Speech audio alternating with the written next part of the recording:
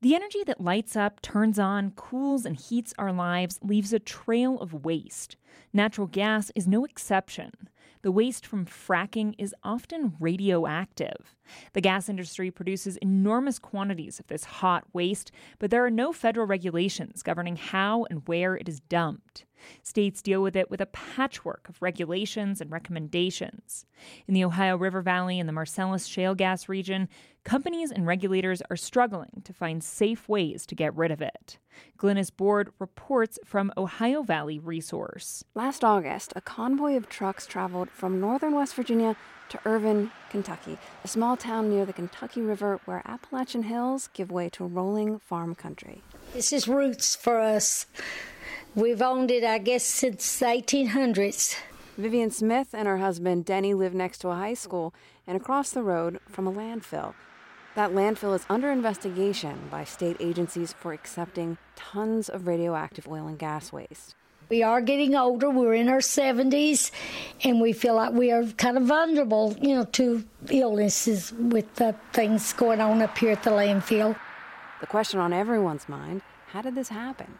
A report from the Center for Public Integrity calls this radioactive waste orphaned because no one government agency is fully managing it. It's exempt from federal disposal laws, so each state really has to figure out its own plan. Ohio, for example, hasn't formalized waste rules.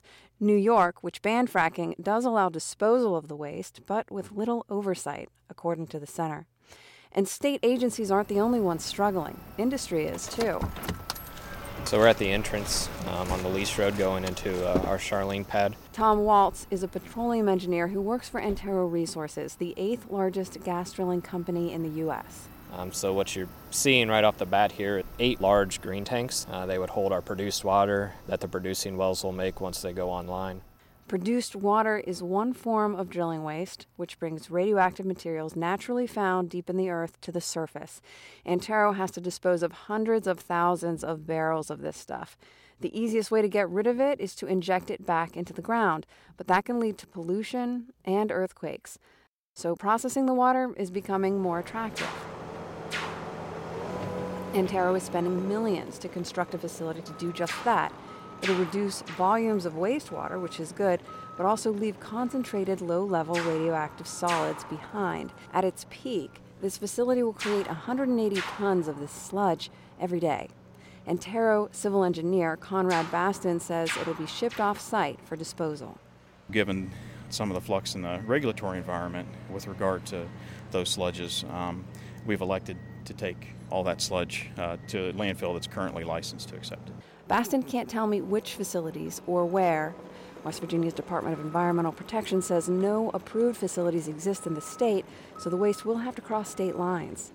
Records filed with the West Virginia Bureau for Public Health show that last summer, a company that Antero contracted produced the 400 tons of waste that ended up in the landfill in Irvine, Kentucky, across the road from Vivian Smith. Knowing that they did not watch and there was nothing going on to protect us, I think it's like the hen house was not guarded and the fox got in. This waste is not as dangerous as nuclear waste, but it's potentially cancer-causing if ingested. So dust is dangerous, and it would be really bad if it got into groundwater.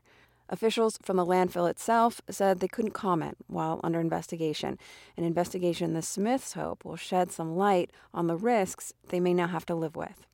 For Inside Energy, I'm Glynis Board of the Ohio Valley Resource. That piece came to us from the public media collaboration Ohio Valley Resource and was produced in partnership with the Center for Public Integrity. For more stories from Inside Energy, visit our website, insideenergy.org.